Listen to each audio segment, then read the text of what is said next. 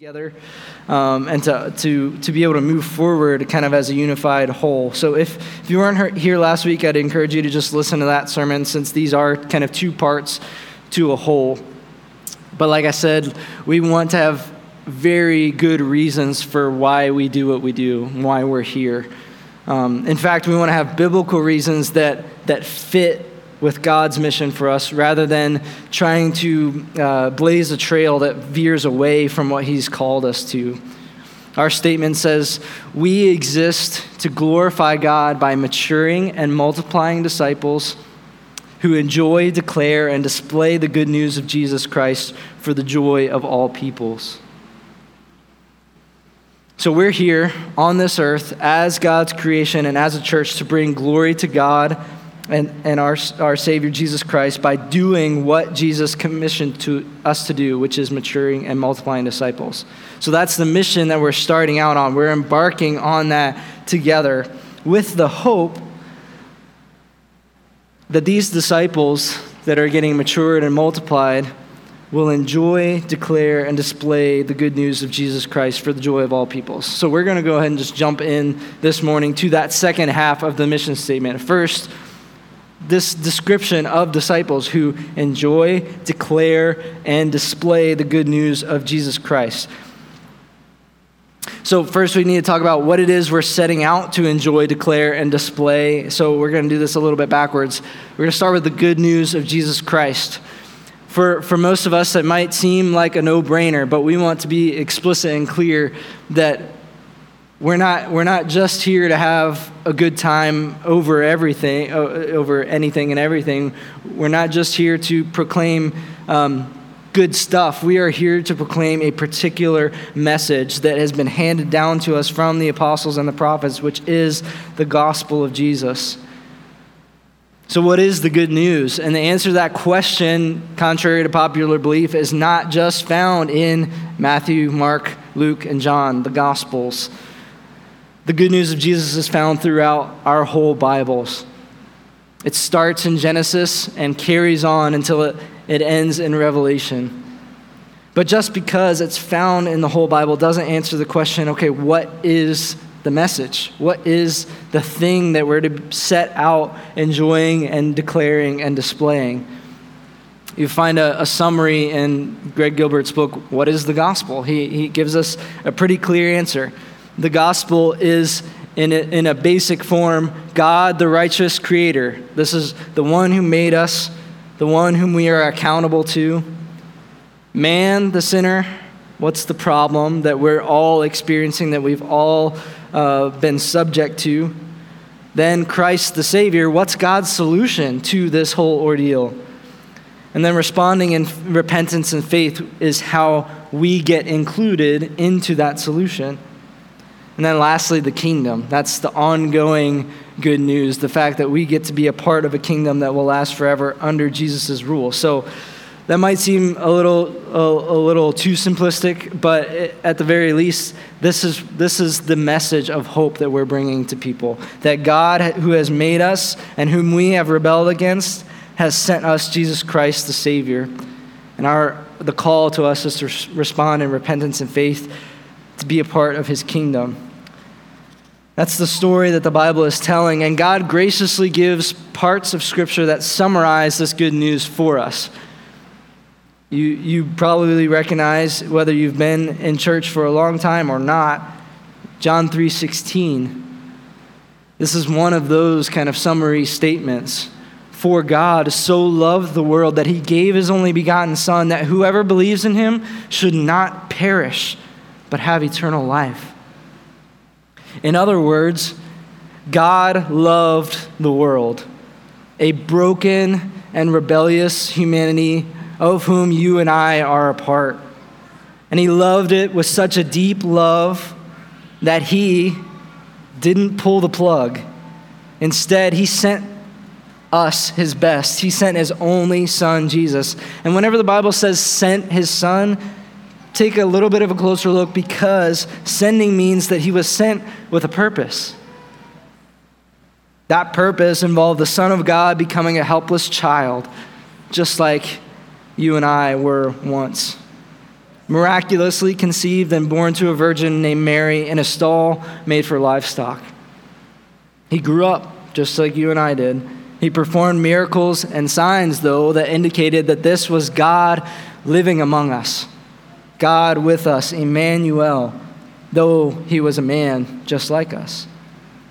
And he lived with such a resolved obedience and love for God that he remained true to God's law, which we're all required to keep but are completely unable and unwilling to do. And then when the right time came, he did what he had been sent to do, to die on a cross like a criminal to save us, the criminals. And he did so by offering all that he had to offer: his life, his body, his glory, his perfectly obedient record for you and me. And then he was buried in a tomb and lay dead for 3 days. Then Jesus went on accomplishing what he was sent to do as he rose from the dead, walked out of his own tomb, not just as a man who was alive, but as the king over death and over all things, who is never to die again. To show his authority over all powers and to show the Father's approval of what happened, Jesus ascended into heaven and took his seat at the right hand of God, where he now sits, never to taste death again. So God sent his own Son. That's what he sent him to do.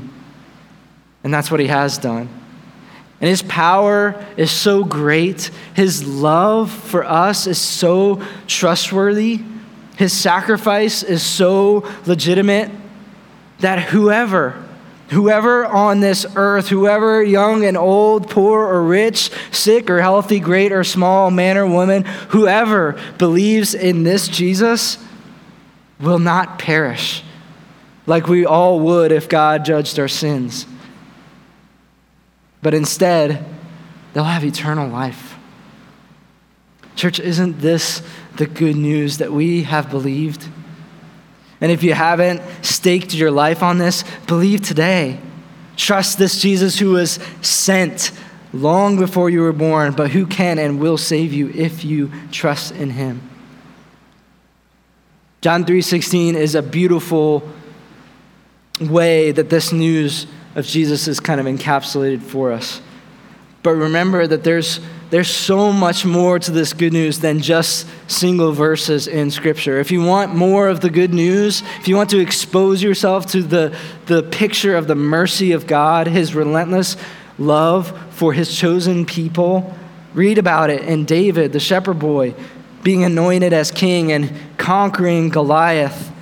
Look for the good news in Noah escaping the judgment of the flood as a persecutor, as a precursor to our escape of judgment through Christ's death.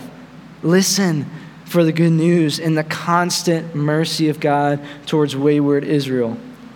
All of that, all of Scripture has been breathed out by God, and it is a part of this story, this fabric of a message about Jesus Christ. That's why we don't want to discredit portions of Scripture and elevate others as if they are more inspired than the others. This is a message that's not so much a formula, but a story. So, when we say we enjoy, declare, and display the good news, we want to enjoy, declare, and display that message in its fullness, and to grow in doing so more and more.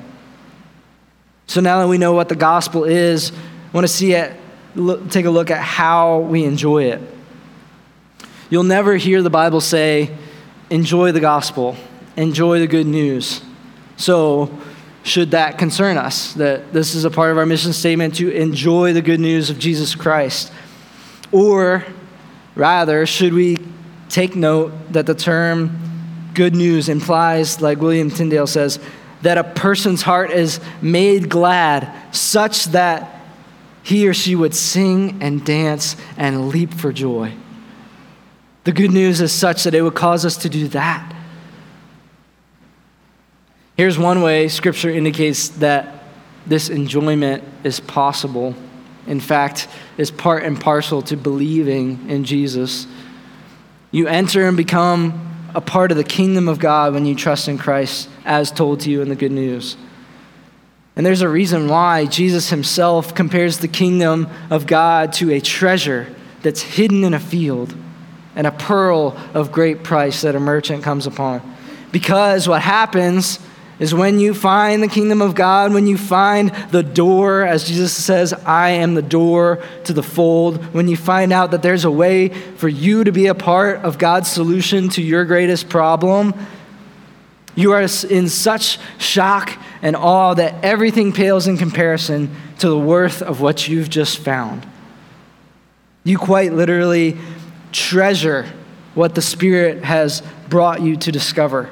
You take drastic actions to make sure it's yours just because it's that valuable to you. David in Psalm 63 talks about the love of God towards him like this. Because your steadfast love, which reading as believers now we know that God's steadfast love was shown and proven to us through Jesus' life, death, and resurrection. So your steadfast love shown to us is better than life. My lips will praise you, so I will bless you as long as I live. In your name I will lift up my hands. My soul will be satisfied as with fat and rich food, and my mouth will praise you with joyful lips. That satisfaction, that thirst quenched by the living water of Jesus Christ is an example of this brings us joy. We have no need to look elsewhere. We are filled like we've just had this full meal. We are satisfied and at peace about what has been shown to us and what we've believed. Paul tells us about how he was changed by Jesus on the Damascus Road numerous times, and I don't think that's a formality, or even the times when he explodes in praise in his letters, that his experience of the good news was not lifeless.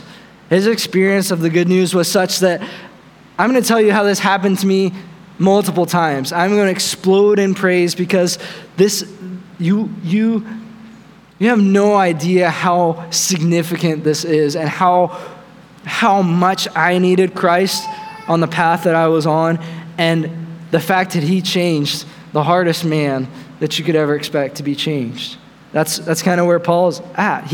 Knowing Jesus was deeply meaningful to him, and all the while we can ask the question, is Jesus deeply meaningful to me? Is his good news such that I would sing like David, such that I would join the cloud of witnesses, the Christians throughout the ages who write songs about what he's done, who sing those songs for generations, who take moments to rejoice when we're struck again with the realization that we have deserved none of the grace that the Almighty God has shown us in Jesus. We yearn. That enjoyment looks like yearning for him to return to us. We love the promises that God gives us, like life-giving food for famished souls that keep us going. We cherish the fact that he hears our cries and then he cries out on our behalf, ever interceding for us. We're relieved, we're strengthened by the Holy Spirit whom he sent to us and whom he has made to dwell in us. So friends, do you enjoy this good news? When I think of enjoyment, I think of, I'll use an illustration from little Eleanor. She's potty training right now. When she does a great job, when she's doing this on her own, we give her a little treat to say, great job, you're doing great, keep going. I've noticed that when she gets a hard candy, she'll suck it a little bit, then she carries it around with her. And then eventually, she puts it in enough times to where it goes away. So there it is, it's gone. But she makes it last, I give her credit, about 3 times as long as it probably should last. So that, to me, is she's savoring. I don't want this to go away. This is so precious to me and so good that I'll do whatever it takes to make it last as long as it possibly can. And that, to me, is part and parcel to our relationship with Christ. The fact that this good news reached our ears is a miracle in and of itself. But whether or not we are resting in the wonder that has happened to us, that we've been brought from death to life, is kind of reflected in whether we're savoring it. Are we enjoying it? Are we, has it ever put a smile on your face? And that might sound cheap, but that's not cheap, because we know that certain things will put a smile on our face. And there's reasons for those certain things bringing us joy. So is the fact that Jesus has come to you, that God did send his son for you. Would that bring a smile to your face? Would it be something that you would reflect as good? This is good news for me. I love what the line that we sang earlier. May I never lose the wonder, oh, the wonder of your mercy. If we're honest, though, we do lose that wonder often, frequently. We want to be a people who enjoys what is supremely meaningful to us. I think we'd be really quick to say, this is supremely meaningful to me. But we want to be a people who matures and multiplies disciples, and are disciples who love this good news, who rejoice in it. We want to show that it's worth it. We mentioned a few weeks ago, this celebration gathering is called such because we love this news. We have baptisms, and they're exciting to us because we enjoy seeing what Jesus has done for us and in us. The Lord's Supper becomes spiritually nourishing to us because we're brought face to face with the fact that our debt is paid and our Savior is alive. So our enjoyment of the good news spills over to how we think about other people in this church. I want to see so-and-so thrive in what the good news means for them, even in the midst of their sorrow. I want to see the one who is just wrapped in depression to be brought up out by the power of Christ, healed in mind and body. I want to see and pray to that end. I want to see the power of Christ manifested in healing. I want to see the wanderer that Dan was praying for earlier brought back, which only the power of Christ and the pursuit of the Holy Spirit can do. So if we're enjoying the good news, it's reflected in things like that. Things like, I want to model for my kids that it's as if I would wilt and shrivel if I didn't have this life-giving news. And then I find purpose in God's mission. So I haven't directly answered the question, how do we go about enjoying the good news? Well, you try to answer that question first. How have you grown in the past in enjoying the good news, enjoying the Savior who is brought to you in the good news? How have you grown in that in the past? Just a few examples. There's countless. But one of the ways we enjoy the good news is we invite opportunities to recall it. When we have people sharing testimony from this pulpit or our stories of sovereign grace, tell me again. Tell me how this happened to you. I want to hear it. I want to know. We also experience it. Mutual confession and forgiveness. That's been for me one of the clearest expressions of the gospel has done something because I or someone else has made a confession and it was met not with scorn or not with just forget you, it was met with forgiveness. That's only made possible in Christ. We also sing it. We sing about what we enjoy. So we sing the gospel. And then we want to strive and take part in retelling the gospel to others, the good news that we treasure and hold dear to us. Speaking of retelling, we want to mature and multiply disciples who also declare this good news. Whether or not we declare the good news and then it makes it up out of our hearts and past our lips in a lot of ways depends on whether we're enjoying and depending on Christ. We declare because we have known the worth of Jesus. We want to see dead people raised to life. Remember that picture last week of people drowning in this angry sea. We go to them. We make every effort to rescue them by telling them the truth about themselves, about God, and about his rescue plan. Beyond that, beyond just people who have never heard of Christ, we want to see also our brothers and sisters built up and sustained by us proclaiming God's word to them in fitting ways. And our hope is that new and longtime Christians in this church will declare the good news increasingly, more freely, both to one another and to those who have never heard this before. Paul speaks often about the way in which he declares the good news to the church, and to churches that he's writing to and to unbelievers. In Acts 20, he says, "Therefore I testify to you this day that I am innocent of the blood of all. For I did not shrink from declaring to you the whole counsel of God." That's a reminder back to the gospel is not just its nutshell forms, though those are just God's grace to give us a summary. The whole counsel of God involves his good news. And then he says in another place, "But we have renounced disgraceful, underhanded ways in preaching the gospel." We refuse to manipulate, practice cunning, tamper with God's word, make it fit our agenda.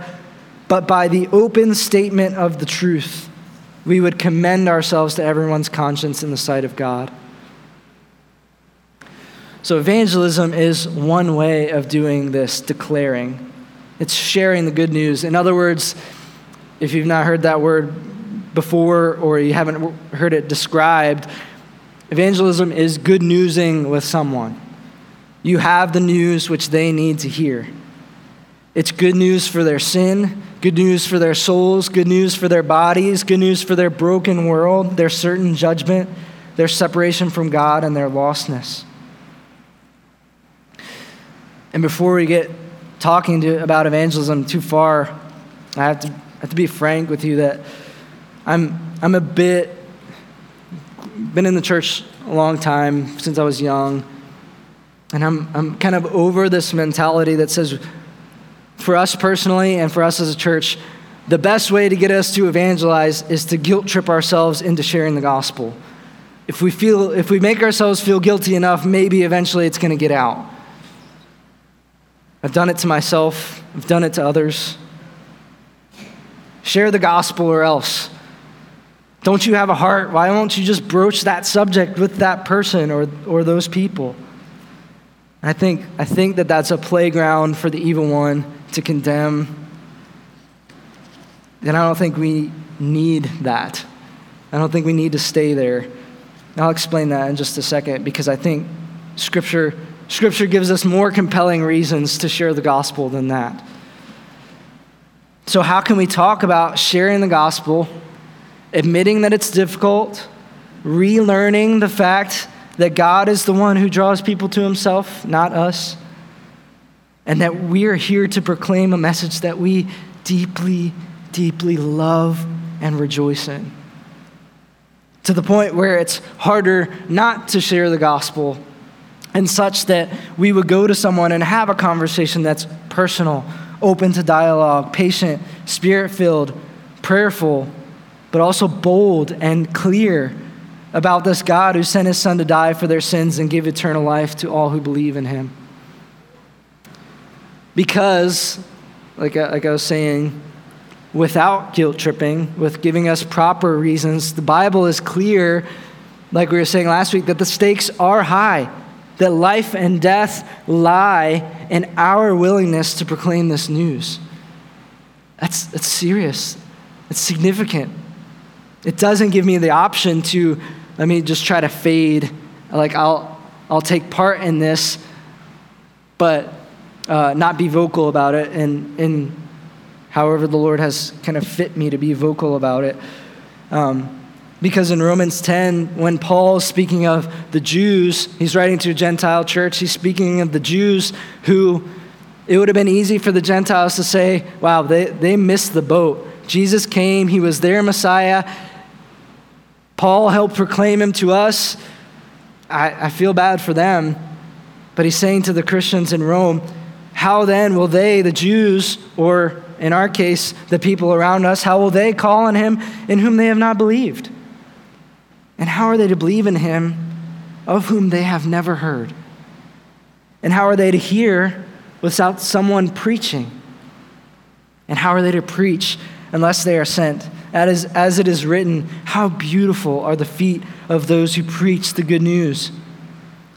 But they have not all obeyed the gospel, speaking of the Jews. For Isaiah says, Lord, who has believed what he has heard from us? So faith comes from hearing, and hearing through what? The word of Christ.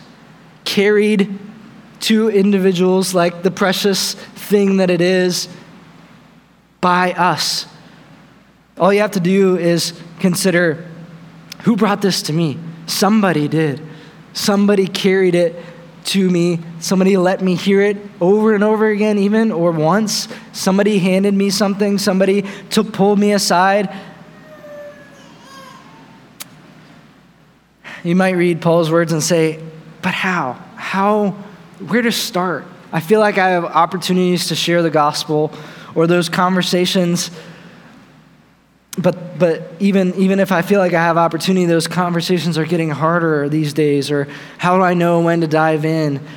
You're not alone in wondering those things, but I would say start with enjoying the good news yourself, letting a love for others well up in you by the power of the Spirit. And as that happens, we together will aim to make declaring the good news of Jesus the norm, both in us personally and in the life of this church.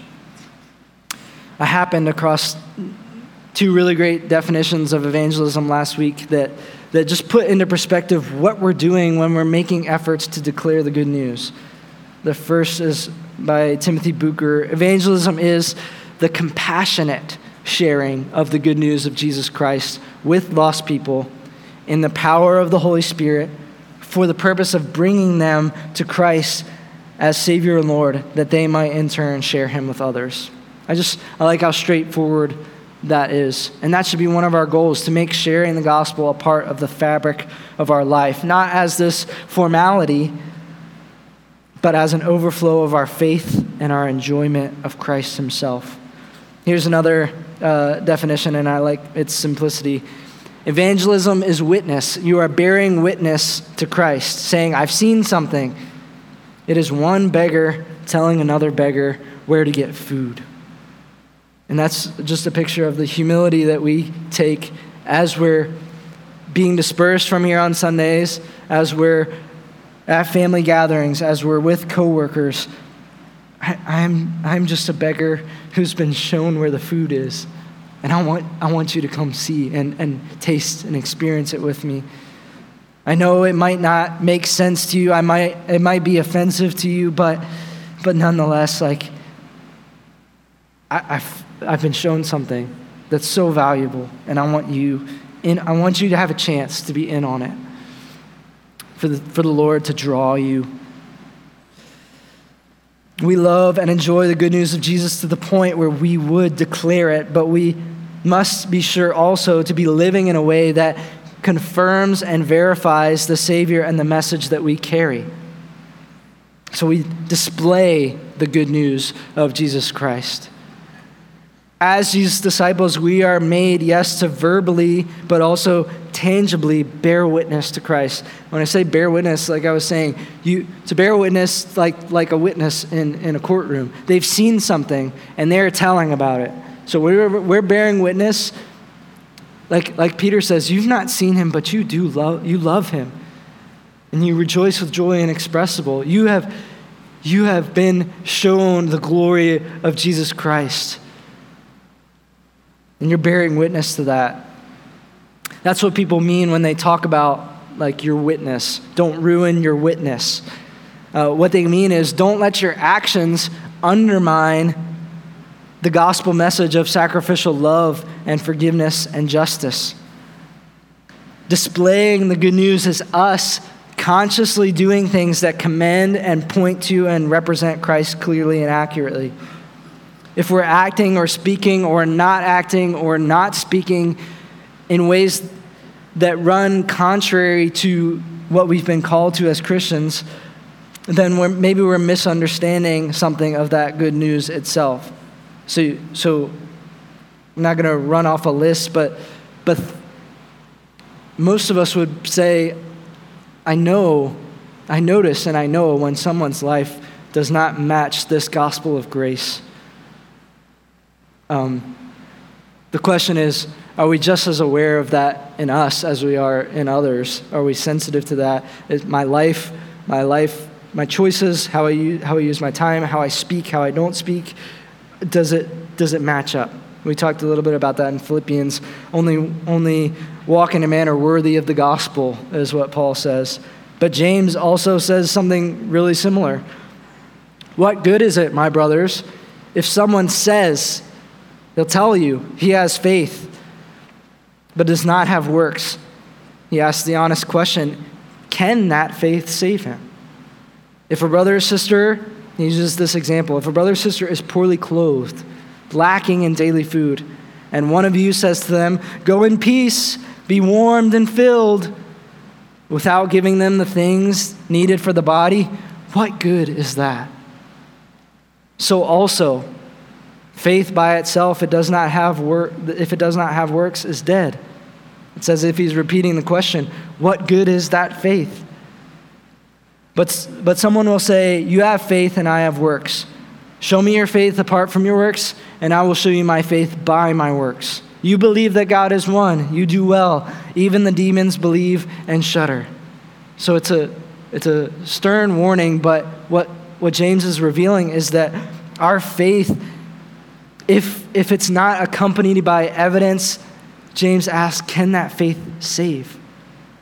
Then he gives that example. If someone needs food and is poorly clothed and you blow by them with well wishes and a gaping hole of no practical help, what good is that faith? It's as good as dead, he says. Faith without a life lived doing what Jesus has commanded us to do, like serving one another humbly in washing feet sort of ways and loving our neighbor, then we really have no right to claim that as faith. Now, we believe that Jesus has saved us apart from anything that we've done. We've not done enough. We could not do enough to win his favor, to get on his good side, so to speak. Instead, we're justified by faith alone. Scripture makes that clear. But if that faith proves to be sterile in the realm of loving God and loving others, that faith rightly gets called into question. Jesus has not given himself for a people who ultimately sit on their hands and want nothing to do with the lost, the poor, the outcast. It's a challenging thing for all of us. He has raised up a people that looks very different than that. In fact, I want to show you this. Turning your Bibles to Titus chapter 2. Titus chapter 2, we're going to look at verses 7 through 14. The reason why I want to show you this is I feel it's important to make sure that we don't leave this by the wayside. Display is not just the third that we wanted to just make it really well-rounded. 3, declare, enjoy, declare, display. It is part and parcel to our faith in Christ. It is verification. It is proof that this God whom we've believed and this Jesus whom we love is not impotent. He is powerful. He is able to do things that restore, that communicate love. One of the very reasons Jesus saved you, one of the reasons that he saved you, we exist to glorify God. He saved us for that purpose. But within that purpose is so that you would do good in obedience to his commands. Not just doing random things or acts of kindness, but doing the good works that he has prepared for you to do and will enable you to do. I want to show you this in Titus. This is Paul saying this to Titus. Show yourself in all respects to be a model of good works. And in your teaching, show integrity, dignity, and sound speech that cannot be condemned, so that an opponent might be put to shame, having nothing evil to say about you or to say about us. Bondservants are to be submissive to their own masters in everything. They are to be well-pleasing, not argumentative, not pilfering, but showing all good faith. Why? So that in everything they may adorn the gospel of Jesus, of our Savior, of God our Savior. So that in everything they might dress up or make beautiful the doctrine of God our Savior.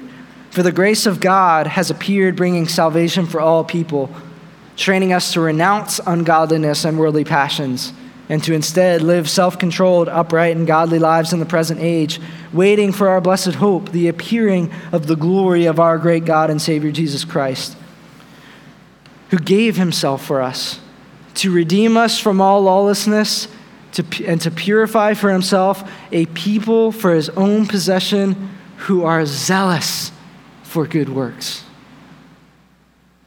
He has made for himself a people who is pure, who is redeemed, and the often forgot reason that they're zealous for good works. We should be characterized by our zeal in obeying God and mercifully doing good to others, just like Jesus was as he noticed beggars, as he healed lepers, as he sat down and ate with tax collectors and sinners. We were made to declare yes, and to do so alongside of being zealous for doing good to others, doing justice to those treated unjustly, loving mercy, and being merciful to those who lack mercy, and patient love. Tim Keller writes this: when a city perceives a church as existing strictly and only for itself and its own members, the preaching of that church will not resonate for outsiders. Now, I pause right there. I hope that nothing in our mission statement says it's just about the people in this room. We do exist to glorify God by maturing disciples. That does include the people in this room, but also multiplying, enjoying, declaring, displaying the good news to the people outside of this church family. So, if a city perceives that we're just here for us, don't intrude, don't mess this up, then the preaching of that church will not resonate with outsiders. But if neighbors see church members loving their city or loving their neighborhoods through astonishing sacrificial deeds of compassion, they will be much more open to the church's message. Deeds of mercy and justice should be done out of love, not simply as a means to the end of evangelism. And yet, there is no better way for Christians to lay a foundation for evangelism. So that's one of the reasons why Jesus has called us to himself. And we want to, as the Spirit helps us, to display Christ-like love and justice to this area that we're in. Here's another way that Scripture speaks to displaying the gospel and doing good. It's definitely a favorite of mine. Hebrews 10:24. And let us consider how to stir one another up to love and to good works. How can you and I stir one another up, help motivate one another to love people and obey Jesus by doing good? I'll tell you just one clear example that I've been stirred up by many of you. Ever since we knew that the Lord was going to be taking us to Smithville Road, I cannot tell you how many people have come up to me and said, what can we start doing to reach out to this neighborhood?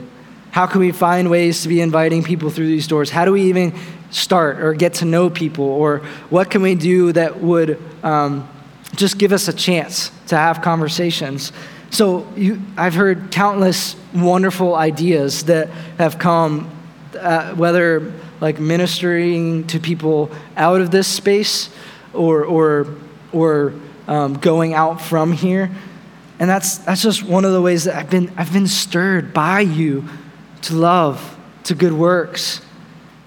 Many of us have been stirred by you who foster, by those of you who go far out of your way to feed people, by those of you who have let outsiders into your closest ring of friends or into your own family, by those of you who preach the gospel in prisons and relentlessly help and pursue loved ones who are far from God, by those of you who constantly intercede in prayer for other people.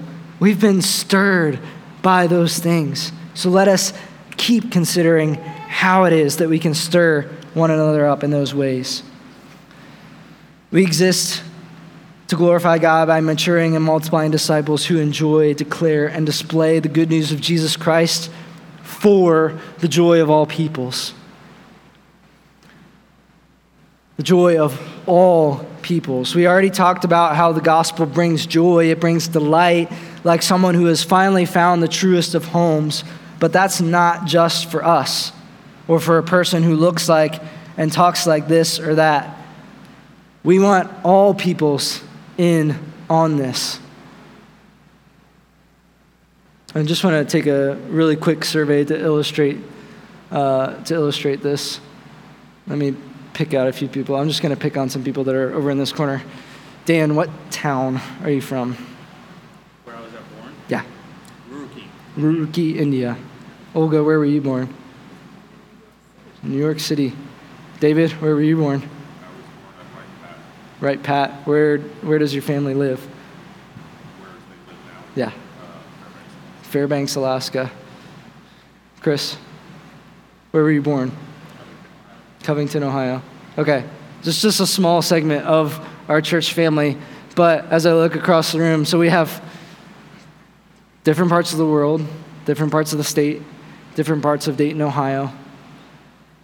And when I spend any time thinking about that, even just our small cross-section of just 100 plus people, can we not just sit and marvel for a moment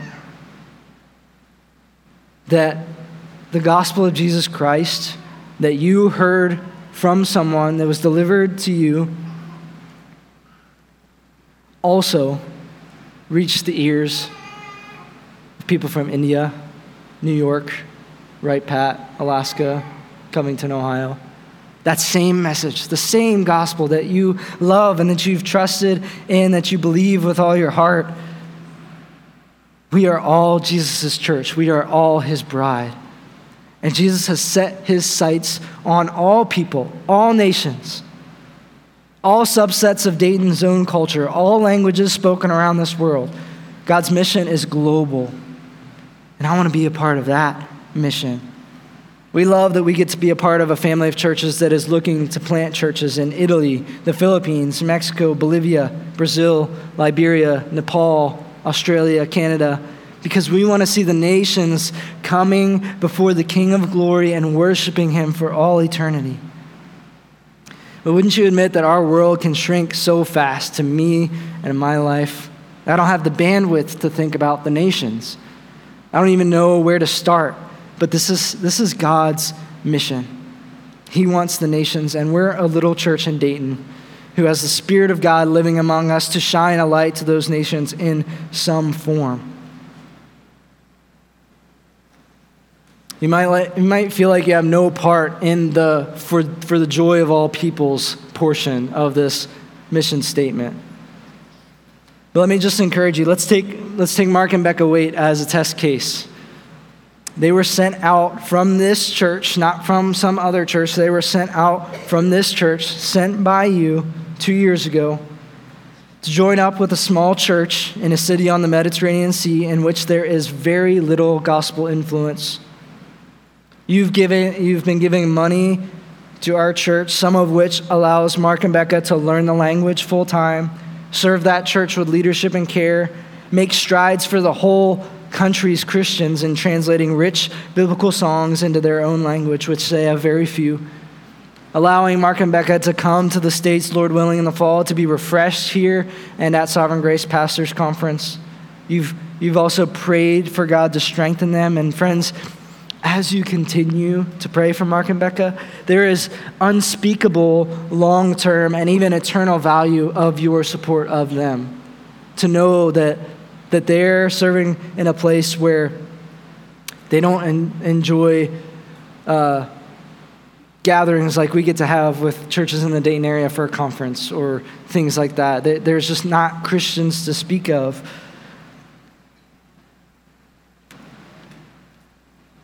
Our support of them is a necessary part of the gospel, reaching even just to one person there. Just think about that, one person In fact, earlier this year, they baptized a new believer. Is all the effort, all the prayer, all the dollars, all the wondering, all the sending, is it worth it? And the answer is yes. It has and will amount to Jesus, whom we love and worship, receiving the glory that he well deserves from people everywhere. I think we'll find ourselves marveling at God's power and his glory the more that we can dig into our role in reaching the nations. You've even made it possible this week. One of our pastors just left Ethiopia, where he spent a week teaching and encouraging men preparing to be pastors in places in Ethiopia, East Africa, for the sake of Jesus' name. And you might say, well, that was Steve, that wasn't me, but you have played a part in that. We're doing this together as a church body. Maybe there are some of you who want to be more involved with how we can reach the nations. Maybe you long for a certain group of people to hear about Christ, and you would go to them to see to it that they do.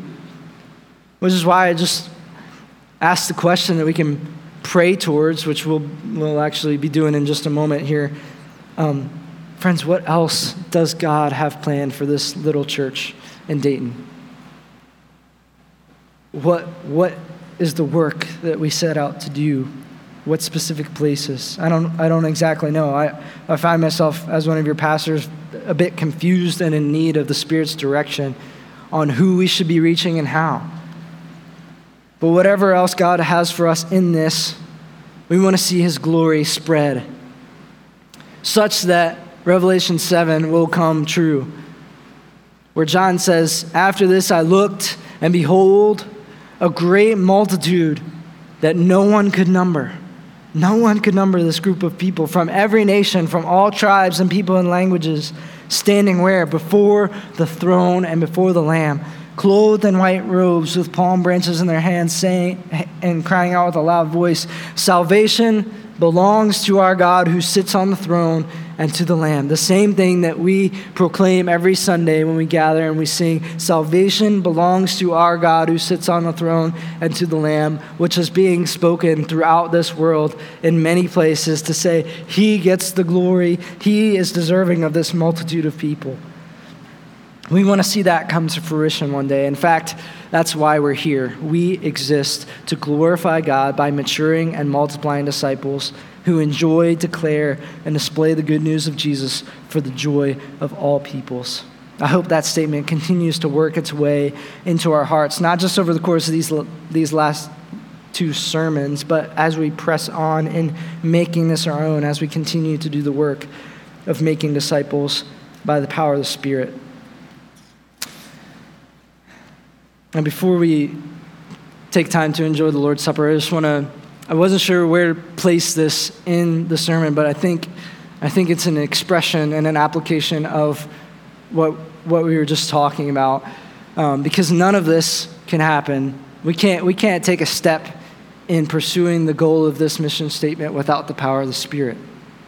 So we want to pray for the power of the Spirit, but I want to kind of take us back a couple of months because to a time when some of you, it was the first time that you might have been in this particular room.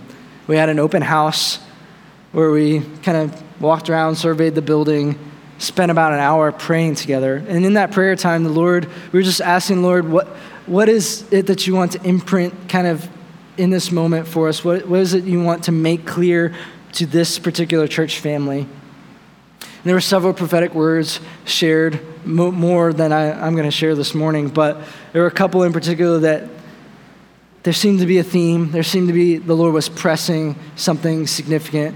And one of which was Tom Heffernan shared. He shared this picture of a lighthouse, which would be illuminating the whole kind of area that we're going to be inhabiting now here on Smithville, such that light would go out from this place to the specific people that live here, and that our witness to Jesus would be illuminating like this light in a dark place. So that was one picture of kind of like we were talking about our witness, our saying, look at what I've seen, and that it would be a light to others. And then Ben Forsey shared a picture of this arch that served as a gate past which, the arch being this church family, past which was a vast field of wheat ripe for harvest. And there were a number of other things said about reaching out to the community and what the Lord might do. And I just want to mention that we'd be the first to say that we believe with conviction that God's word is our final authority. We weigh and measure everything we hear by that word, including what the Lord brings to us in the form of prophetic words. But we also believe with conviction that when the Spirit brings prophetic words to us that align with what God is saying in his word, that we take note of that. We take note of it, saying that that's God personally seeking, like Paul says in 1 Corinthians 14, to encourage, to build up, and to console us. And it's also a way that God expresses his nearness to us, his specific and tailored care for us as a church, and that he is in some manner speaking to us. So this is our fourth Sunday in this neighborhood officially, and those particular prophetic words have yet to take on full form, but I wanted to remind us of those as we move ahead, knowing that God is with us as we hope to be both a light and a gateway to God saving people through this church body's witness. Because God does say in his word, "You are the light of the world. A city set on a hill cannot be hidden, nor do people light a lamp and put it under a basket, but they put it on a stand, and it gives light to all in the house. In the same way, let your light shine before others so that they may see your good works and give," hearkening back to display, "they may see your good works and give glory to your Father who is in heaven." And also, Scripture says, when Jesus saw the crowds, he had compassion for them because they were harassed and helpless like sheep without a shepherd. Then he said to his disciples, "The harvest is plentiful, but the laborers are few. Therefore, what should we do? Pray earnestly to the Lord of the harvest to send out laborers into his harvest." So even though that particular prayer time at the open house was focused on us being in Dayton, the field is much bigger than that. Jesus says that this church is the part of the light of the world, not just Dayton. But he calls us to pray earnestly to the Lord of the harvest to send out laborers into his harvest, which is what I want to do right now before we take the Lord's Supper together. I know it's warm in here, but it's worth taking a few minutes to say, Lord, we need you to send us out. We need you to provide people to be sent out from this church because you're the Lord of the harvest and the harvest is there. So we want to pray to that end. Ask the Spirit, enable us, give us boldness, give us a keen eye for people around us so that we might love them, we might bring this gospel to them.